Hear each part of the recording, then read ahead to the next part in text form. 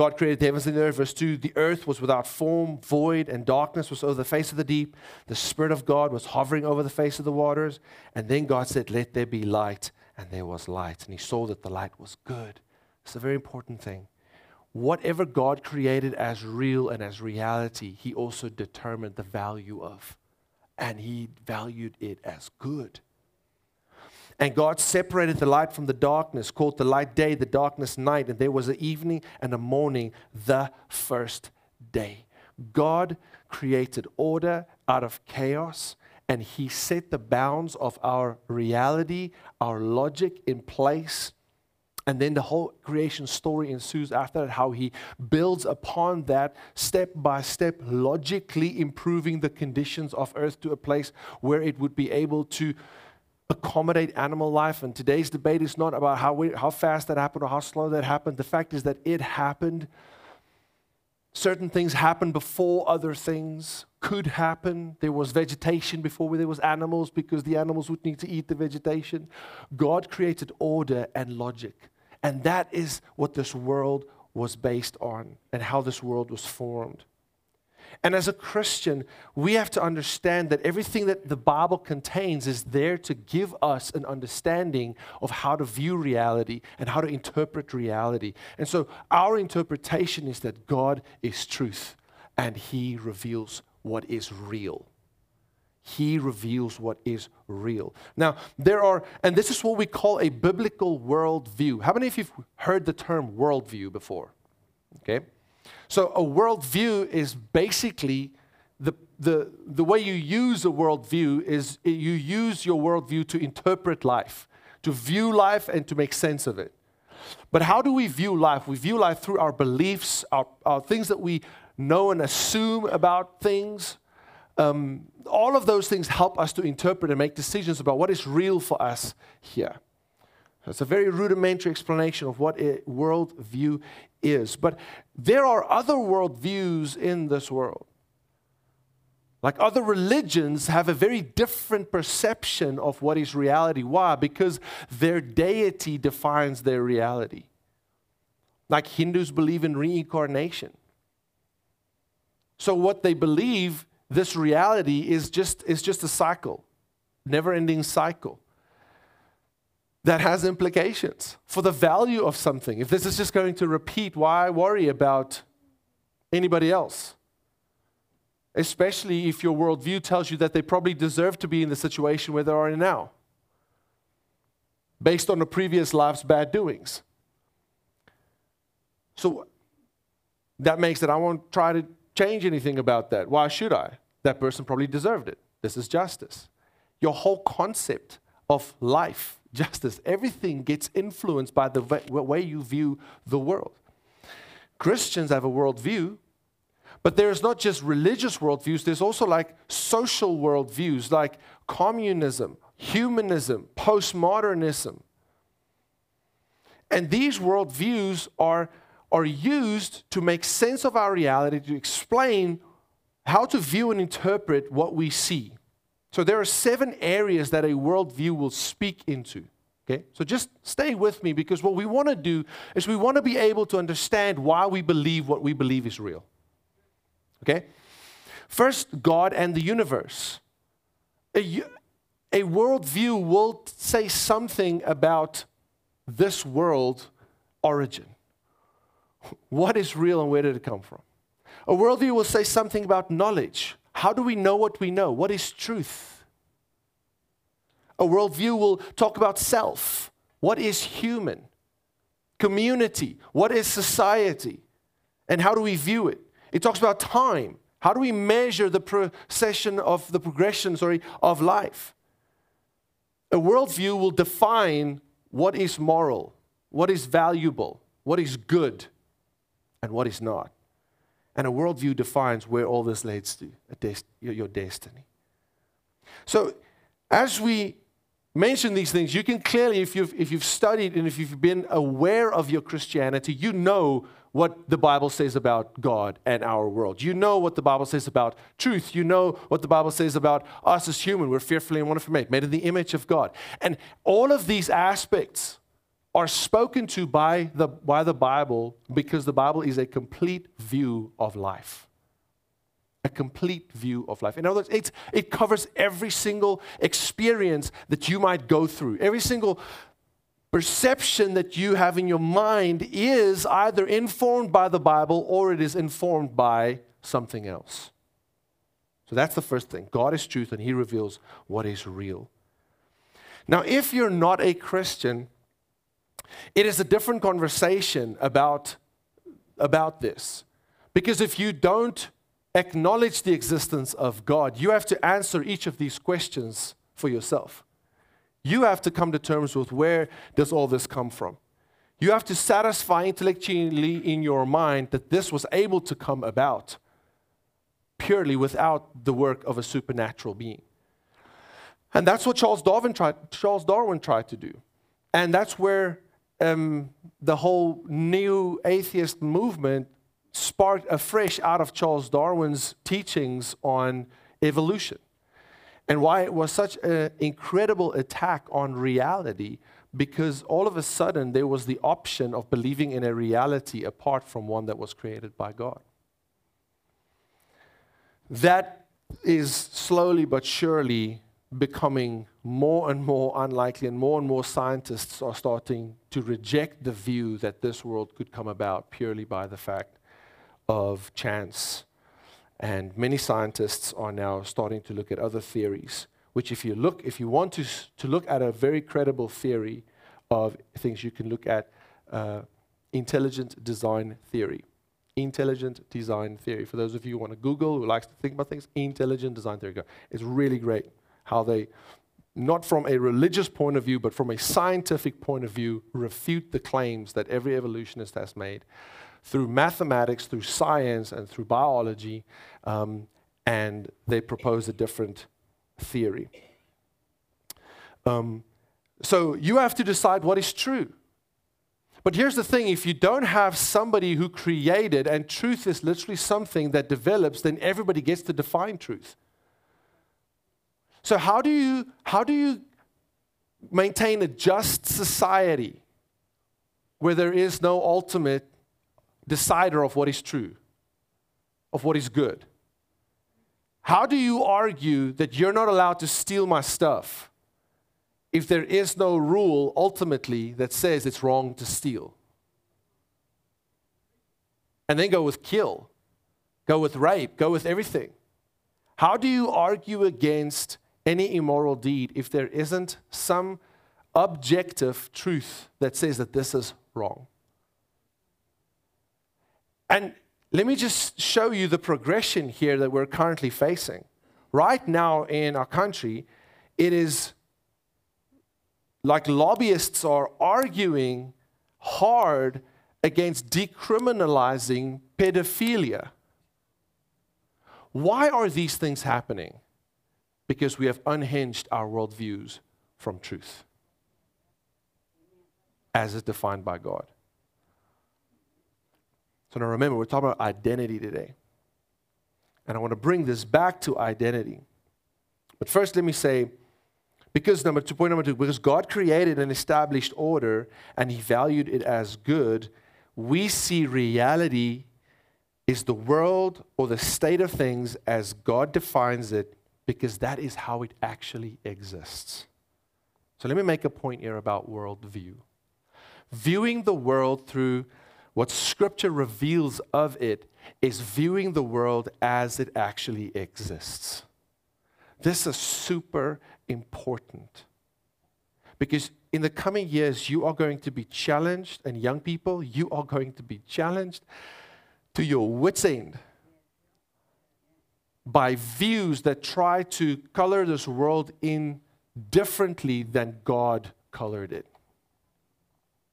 And it is super important that you start understanding the foundation of your worldview is Scripture, and that is not just an opinion of reality. Because God created this reality, it is how reality exists in actuality. That's super important. A biblical worldview makes you see the world as it is. It doesn't give you an opinion of how the world is. It gives you the truth about how the world is. But let's do a quick exercise here today, okay? So I want to ask all of y'all to close your eyes real quick, okay? And now imagine I am giving you a pair of sunglasses. And the shade of your sunglasses lenses are different colors, okay? So someone is yellow, someone is pink, someone is blue, purple, Now I want you to figuratively, not physically, keep your eyes closed, figuratively open your eyes and see through the color of lens that you chose. We all know what happens, right? Your whole world turns that color. Every light that shines to you now turns that color.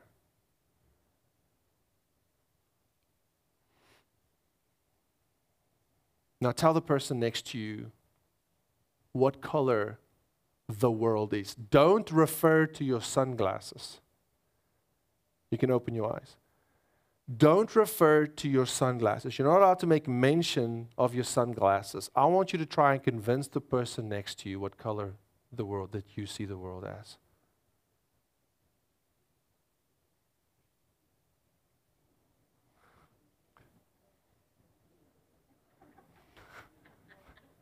That's almost impossible, right? It's like, where do I start? How do I convince you that the world is yellow? Look, it's yellow.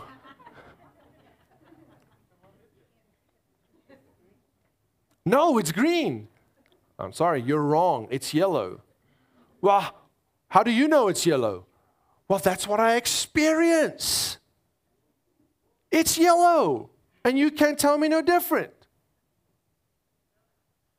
And that's where so many people find themselves today, is that somewhere a lens have come on their faces, and the way they view the world as now is determined on the color of the lens that they're looking through.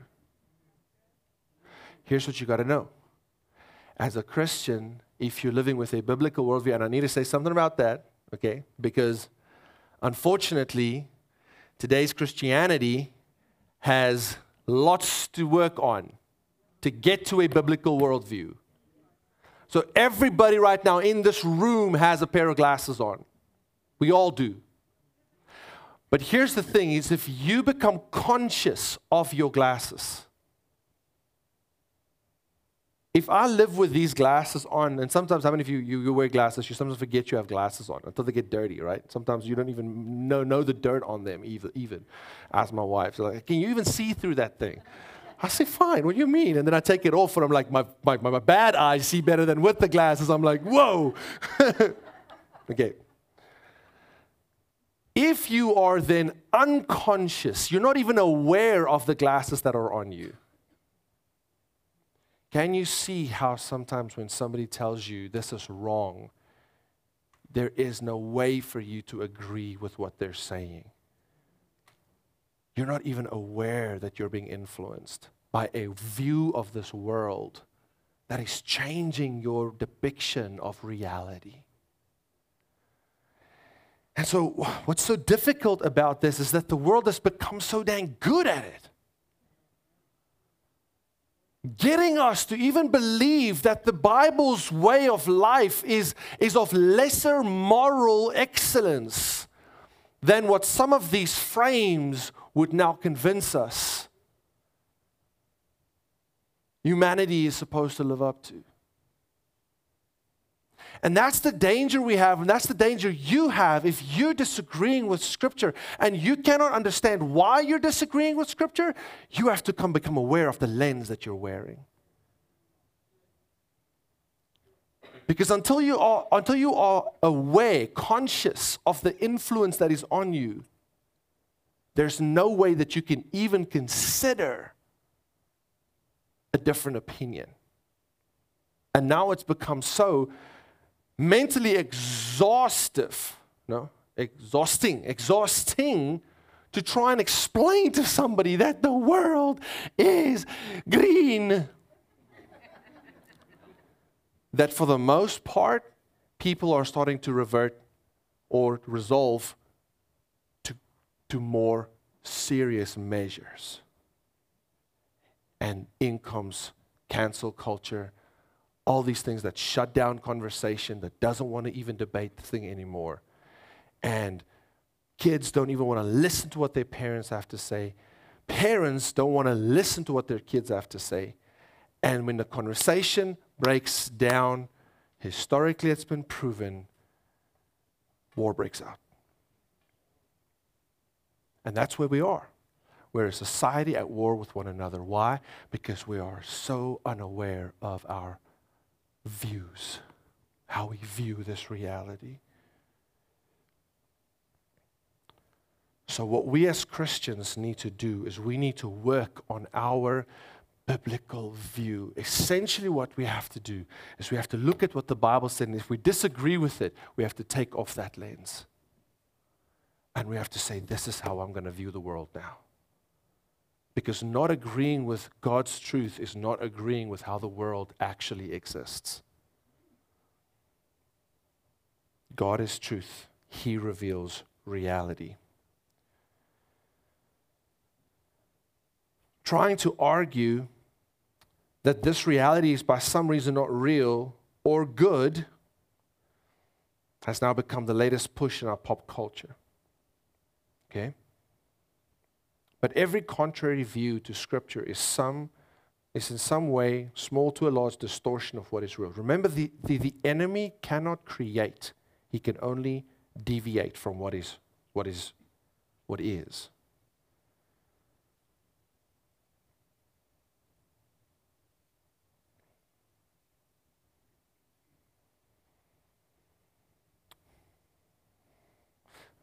The challenge is some of these entities that push for these things have become so culturally popular and have portrayed themselves in such a moral good that, unfortunately, this morality devoid of holiness, that now it's difficult to almost argue with them. And here's one thing that you have to understand is that every organization or entity or person that argues for a reality other than God has in some way rejected God. And if you are a person that does not want to reject God, you have to be careful to just adopt that view, because those views are actually devoid now of God. And let me say that the main players in our society right now are actively and openly rejecting the notion of God. Because the minute you introduce God, you introduce accountability. And you introduce holiness. And holiness don't allow man to define what is moral and what is immoral, good or evil. Holiness sets the standard. It is the standard. And so, yet at the same time, people who are of these opinions, they have definitely a real plea. This is how I see the world. Why can't you accept that?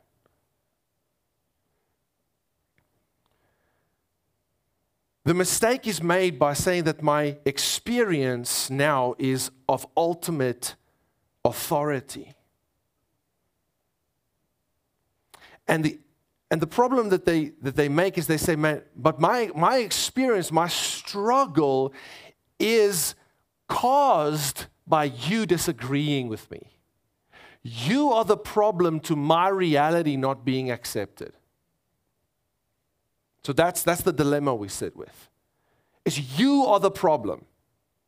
I am in a struggle here for my truth, but you not accepting my truth is the problem, is the cause, the origin of my struggle. But the reality is that every human being is born with a conscience. And the origin of their struggle is not external. It's not your disagreement or Christianity's disagreement with them. It is in fact an internal disagreement that won't let them go. that won't let them settle in their deviation from God's truth. But the hope here is, and I quote from Chris Valentin, who wrote a book called Uprising, recommend it. He said, our society is trying to normalize brokenness that is so deep it defies logical explanation. So remember a couple of weeks ago, we spoke, well, maybe even last week, Father's Day message. We understand the hurt and the struggle that people go through, yet we cannot allow that to take away the standard. We cannot allow that to change what is God's definition of how family is to operate. We have to use that as an anchor to say, how close can I come to that by the grace of God? And every one of us are dealt a different hand, a different challenge to be able to get there, but the there cannot be redefined. We rather have to say, okay, how do I change this here so that I can aim toward that more effectively? How can I call on my brothers and sisters around me to help me aim toward that more effectively? But that shouldn't change. Same here is our society is trying to normalize. Why? Because the hope is that normalizing immoral lifestyles will remove the intense shame of living in sin. Chris Valentin. This is so important. Remove the disagreement and I will have peace. But the problem is they will not have peace. Because the challenge is not external. It is internal. There is no peace in your truth. Your truth does not have the authority to grant you peace. The only place you can find peace is under the authority of God's truth. And let me tell you, even if you find yourself struggling to experience God's truth as your own reality, there's still peace for you in His reality within your struggle. That's how powerful His authority is, because He can grant you peace regardless of your experience and of your struggle. There is hope for those whose experiences are different from what the Bible defines reality as, because God's authority is able to just barge through all those things and say to you, I see you, I've created you, I want you. And because of that, I can redeem you. And I will redeem you, regardless of your experience. God created you in His image, and He determined it good. Any other view will undervalue you for who you truly are. In fact, it will disempower you. It won't empower you. See, the lie that society believes is like, if I reject normativity as is defined by the Bible, I will be free. Thank God I'll be free. But in actual fact, it doesn't make them free.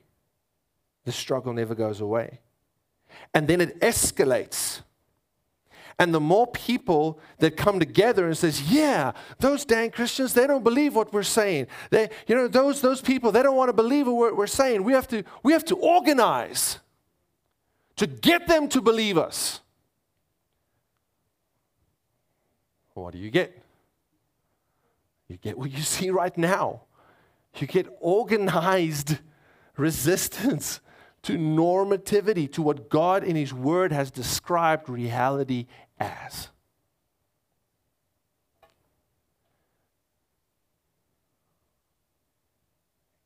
And then that starts taking over the worldview. And then the worldview shifts away from, I am having an internal struggle with my sin nature, to, I am having an external trouble with somebody who is oppressing me. That is a worldview shift. It's no longer, I am struggling against my own proclivity to deviate from what God has said should be real and should be right. No. My trouble is because somebody is not agreeing with me. and somebody is withholding from me the right to define myself as what I want to be. Does that sound familiar to y'all? And look, once again, I understand the reality that people are in. Why? Because they're unaware of their glasses. And when you're unaware of your glasses, you will view the world through it unconsciously. No, this will not empower you. In fact, it will make you a slave of your circumstance. And you can never get out of that. In fact, now we are supposed to tell people that you will never get out of this state of being. I refuse to do that to any human being that was created in the image of God. And the biblical worldview provides hope that you do not have to remain a slave of your circumstances. You can overcome them. This is what Genesis 1, in the end of Genesis 1 says. God said, let us make man in our image. Right there, that is huge, y'all. That is incredibly deep. That there defines our reality. You and I are created in the image of God. We're not created in the image of man, in the image of... Let us make man in our image after our likeness. And then this one is the next biggest statement in Scripture. Let them have dominion. After it is finished on the cross, let them have dominion. Have you ever read this verse and realized how much authority God gave man to work with on earth? Dominion. Dominion. It's not let us, just participate. Or no. You are to have dominion over the earth. Rule over it. Over everything in it. The good, the bad, and the ugly. We can go into this so much, but the bottom line is that God's idea of you is rulership. It's not disempowerment. It's not victim of circumstance. God's idea of you is rulership. Every single human being. This is why racism is so wrong. Because it fundamentally views humans as different. Where God's view of humans is that they're all created, equally able to rule over this world. Amen. God hates it. Because that's not how He defines reality. And if God hates it, we ought to hate it.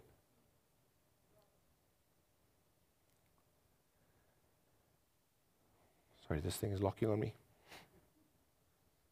So He created them in His own image. The image of God, He created them.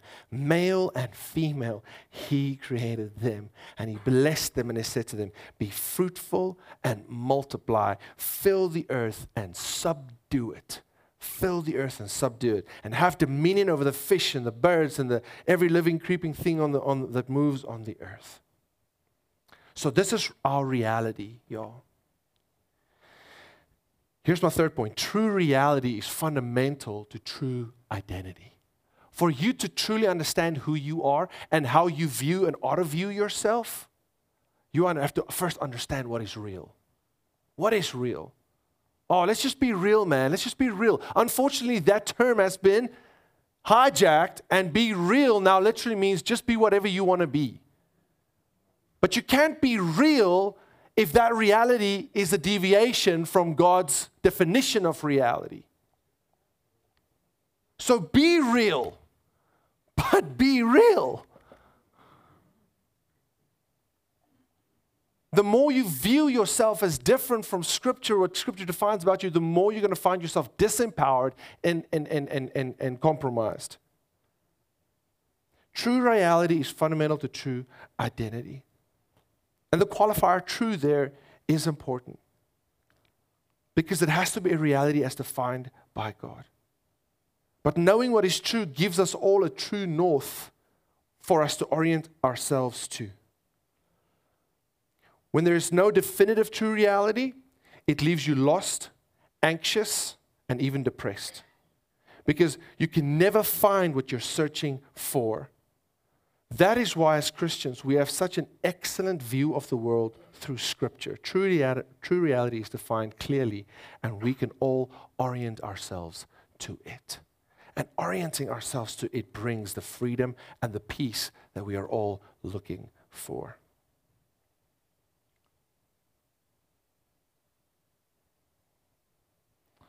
So what does this mean for me as a Christian?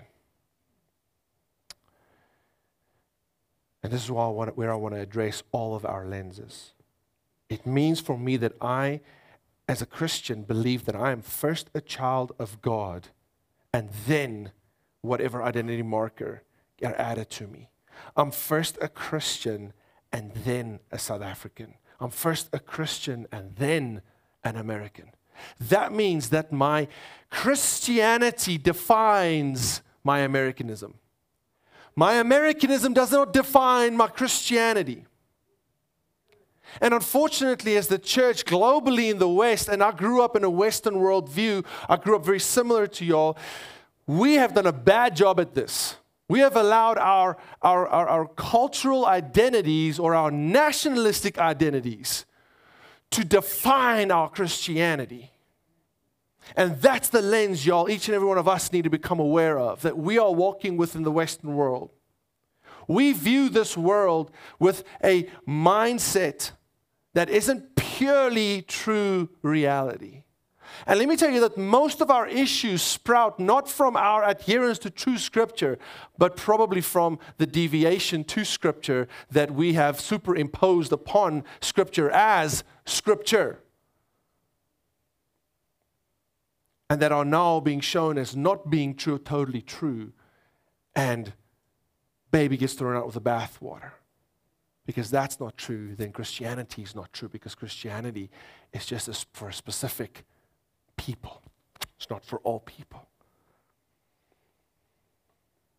But if my Christianity defines my every other identity, then it means I'm going to see every other identity through the reality that God described it to be. My racial identity is defined by my Christianity. My racial identity is defined by my Christianity. And you will hear the exact opposite being said today. I am not a Christian who is blah, blah, blah, blah, blah. I am X, Y, and Z who is also claiming to be a Christian. That is a mistake. And so I am to view myself through the reality of Scripture. Galatians 3 verse 26 says the following, "For in Christ you are all sons of God through faith." In Christ you are all sons and daughters of God through your faith in Christ Jesus. All of us, no different. There is absolutely zero differential. We are all sons of God and daughters of God through our faith in Christ. He says, "For as many of you as were baptized into Christ have put on Christ." We have literally put on an identity. As you get born again into this new Christian life, you become somebody new. You become first Christ one, and then whatever else. Verse 28 says, "There is neither Jew nor Greek. There is neither slave nor free. There is no male and female, for you are all one in Christ Jesus." And if you are Christ's, then you are Abram's offspring and heirs to the promise. What is that promise?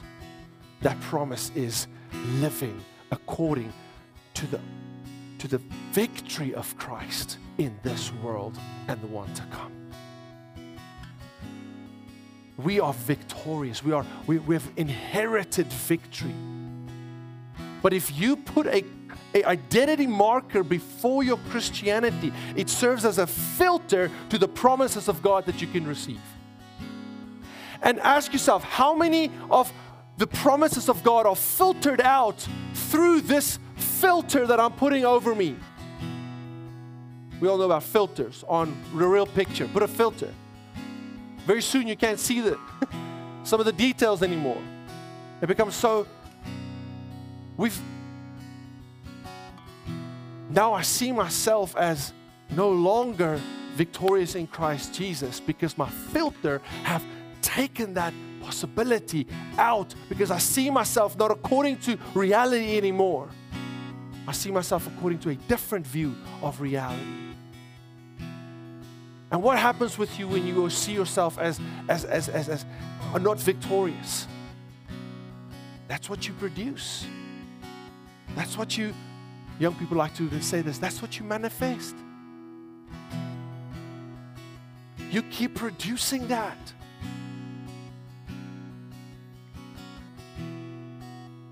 It's important here to note that diversity in Scripture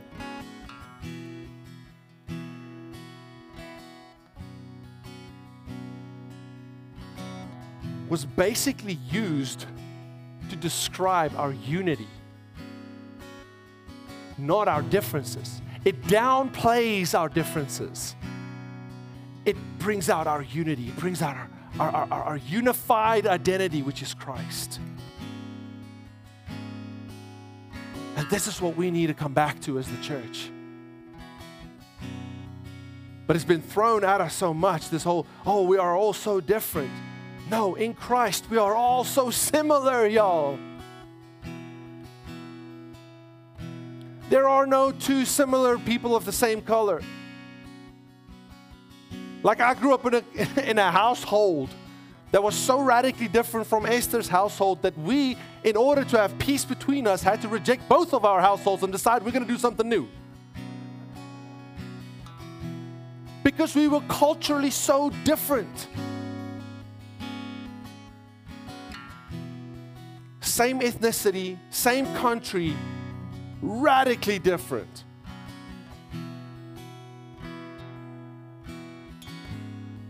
But we are one in Christ. We are one in Christ. Last point, my gender identity is true as defined by God, because God created my reality. I can trust Him with my gender identity. It's important to note here that when God created humans, the only distinction He made, yeah, when the Bible says something, it means something, okay? God did not talk about the different cultures that was going to develop, ethnicities, colors that was going to develop. The only thing God deemed necessary to define was the difference between male and female. And so you and I have to understand that God's reality defines gender as we view it through His reality. Even if you have gender dysphoria, or if you struggle to settle with what your biological sex is, now that word has become offensive, you are still defined by God. That is still your truth, your true reality. And it's only in that reality that you will find peace. But it's going to take you to consciously take your glasses off, the frames off that have painted and tainted your worldview, to not view your reality, your self-identity, the way God views you. To conclude here for us today, it's knowing how to differentiate between truth and what is subjective experience that makes us able to find a stable grasp on reality, to start building back to what is good and what is healthy. And here's the best news of all. If you are in Christ, you have received the ability. You have received the ability to accept His reality of you. That's why it's so powerful. His truth has the authority to break through your experience and to show you His way and to grant you peace. Because He made you in His image. You don't have to be ruled by your circumstances or ruled by your experiences.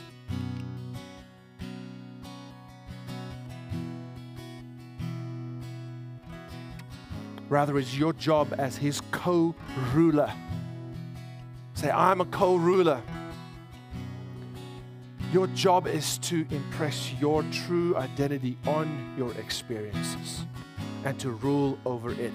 That's true freedom, the ability to express you, but the real you. To not be dominated by a frame that is causing you to live in a disempowered state where you can't receive the promises of God, but freedom from all these lies that allows you to speak to this world and says, this is who I am. I am a son of God. I'm a daughter of God. And there's no shame in me being who I am and what I am.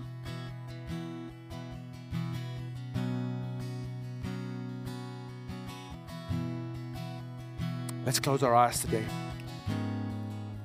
I know there's so much more that needs to be said and can be said, but for us, this is a conversation that we needed to have and we need to get into because it's become so necessary for us as a society, but also I believe for the sake of our next generation, we have to know how to talk about these things. We can't avoid talking about these things because let me tell you, the challenge and the fight for our identity is much closer than we actually think. Much closer than we think. So for the sake of our young people and for the sake of our own health, emotional health, mental health, we have to define what is true north here. And I believe that Scripture does a great job at explaining to us what that is. And as a Christian, that is what we adhere to. We believe that. But if you're struggling with your identity, I want you to know that this is also an attempt to start a conversation with you. This is not going to be a judgment. This is going to be a place of saying, hey, let's chat. Let's talk through this. Let's talk through this. But today what I want to do is I want to pray for you. So with every eye here closed and everybody praying, if you're struggling with your identity and today you want to tell God this, you want to say, God, I'm wrestling with this, but I know that you love me.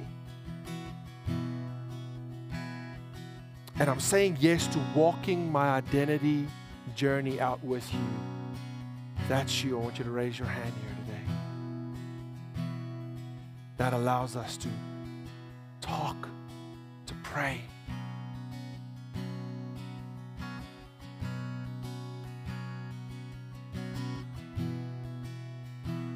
Here's the first thing I want you to know. If you raised your hand, and today even if you raised your hand in your heart, you are deeply and passionately loved by God, no matter what you're wrestling with. He wants you. He's inviting you to take His hand so He can lead you to the green pastures you read about in Scripture.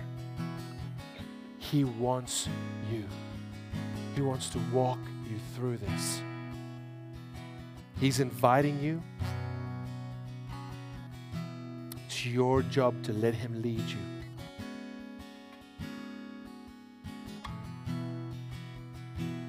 So I want to pray for you. Father God, thank you that you love us. Lord, you know the identity battle that each of us are going through. And Lord, we haven't even talked about the different identifications of the different generations and how they view themselves toward other generations. There's so much about your identity that we need to explore still. But Lord, we know that within all of that lies this truth, that we have been created in your image, and where we lost it, Jesus, you redeemed it for us. And you're inviting us back into it, providing a way for us to step into our true identity. by accepting you as our Lord and Savior and being born again into Christ likeness. Father, I pray for every person in this room, and especially those who raised their hands, that they might know that you love them and that you have created them for an incredible purpose. You've created them with incredible pride. That the thoughts you harbor of them are more than the sand on the seashore. That you rejoice over us with singing, your word says. That when you think of us, it evokes a strong emotion of joy and celebration about us. Each and every one of us.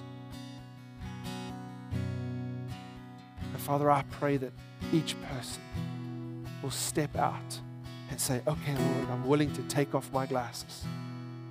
And I'm willing to take the journey back to how you view me. I'm willing to take the journey back to empowerment, to rule over this world and the hurt and the brokenness of this world. And if you will allow me to help bring health and healing to others around me as well. I pray all this in the name of Jesus.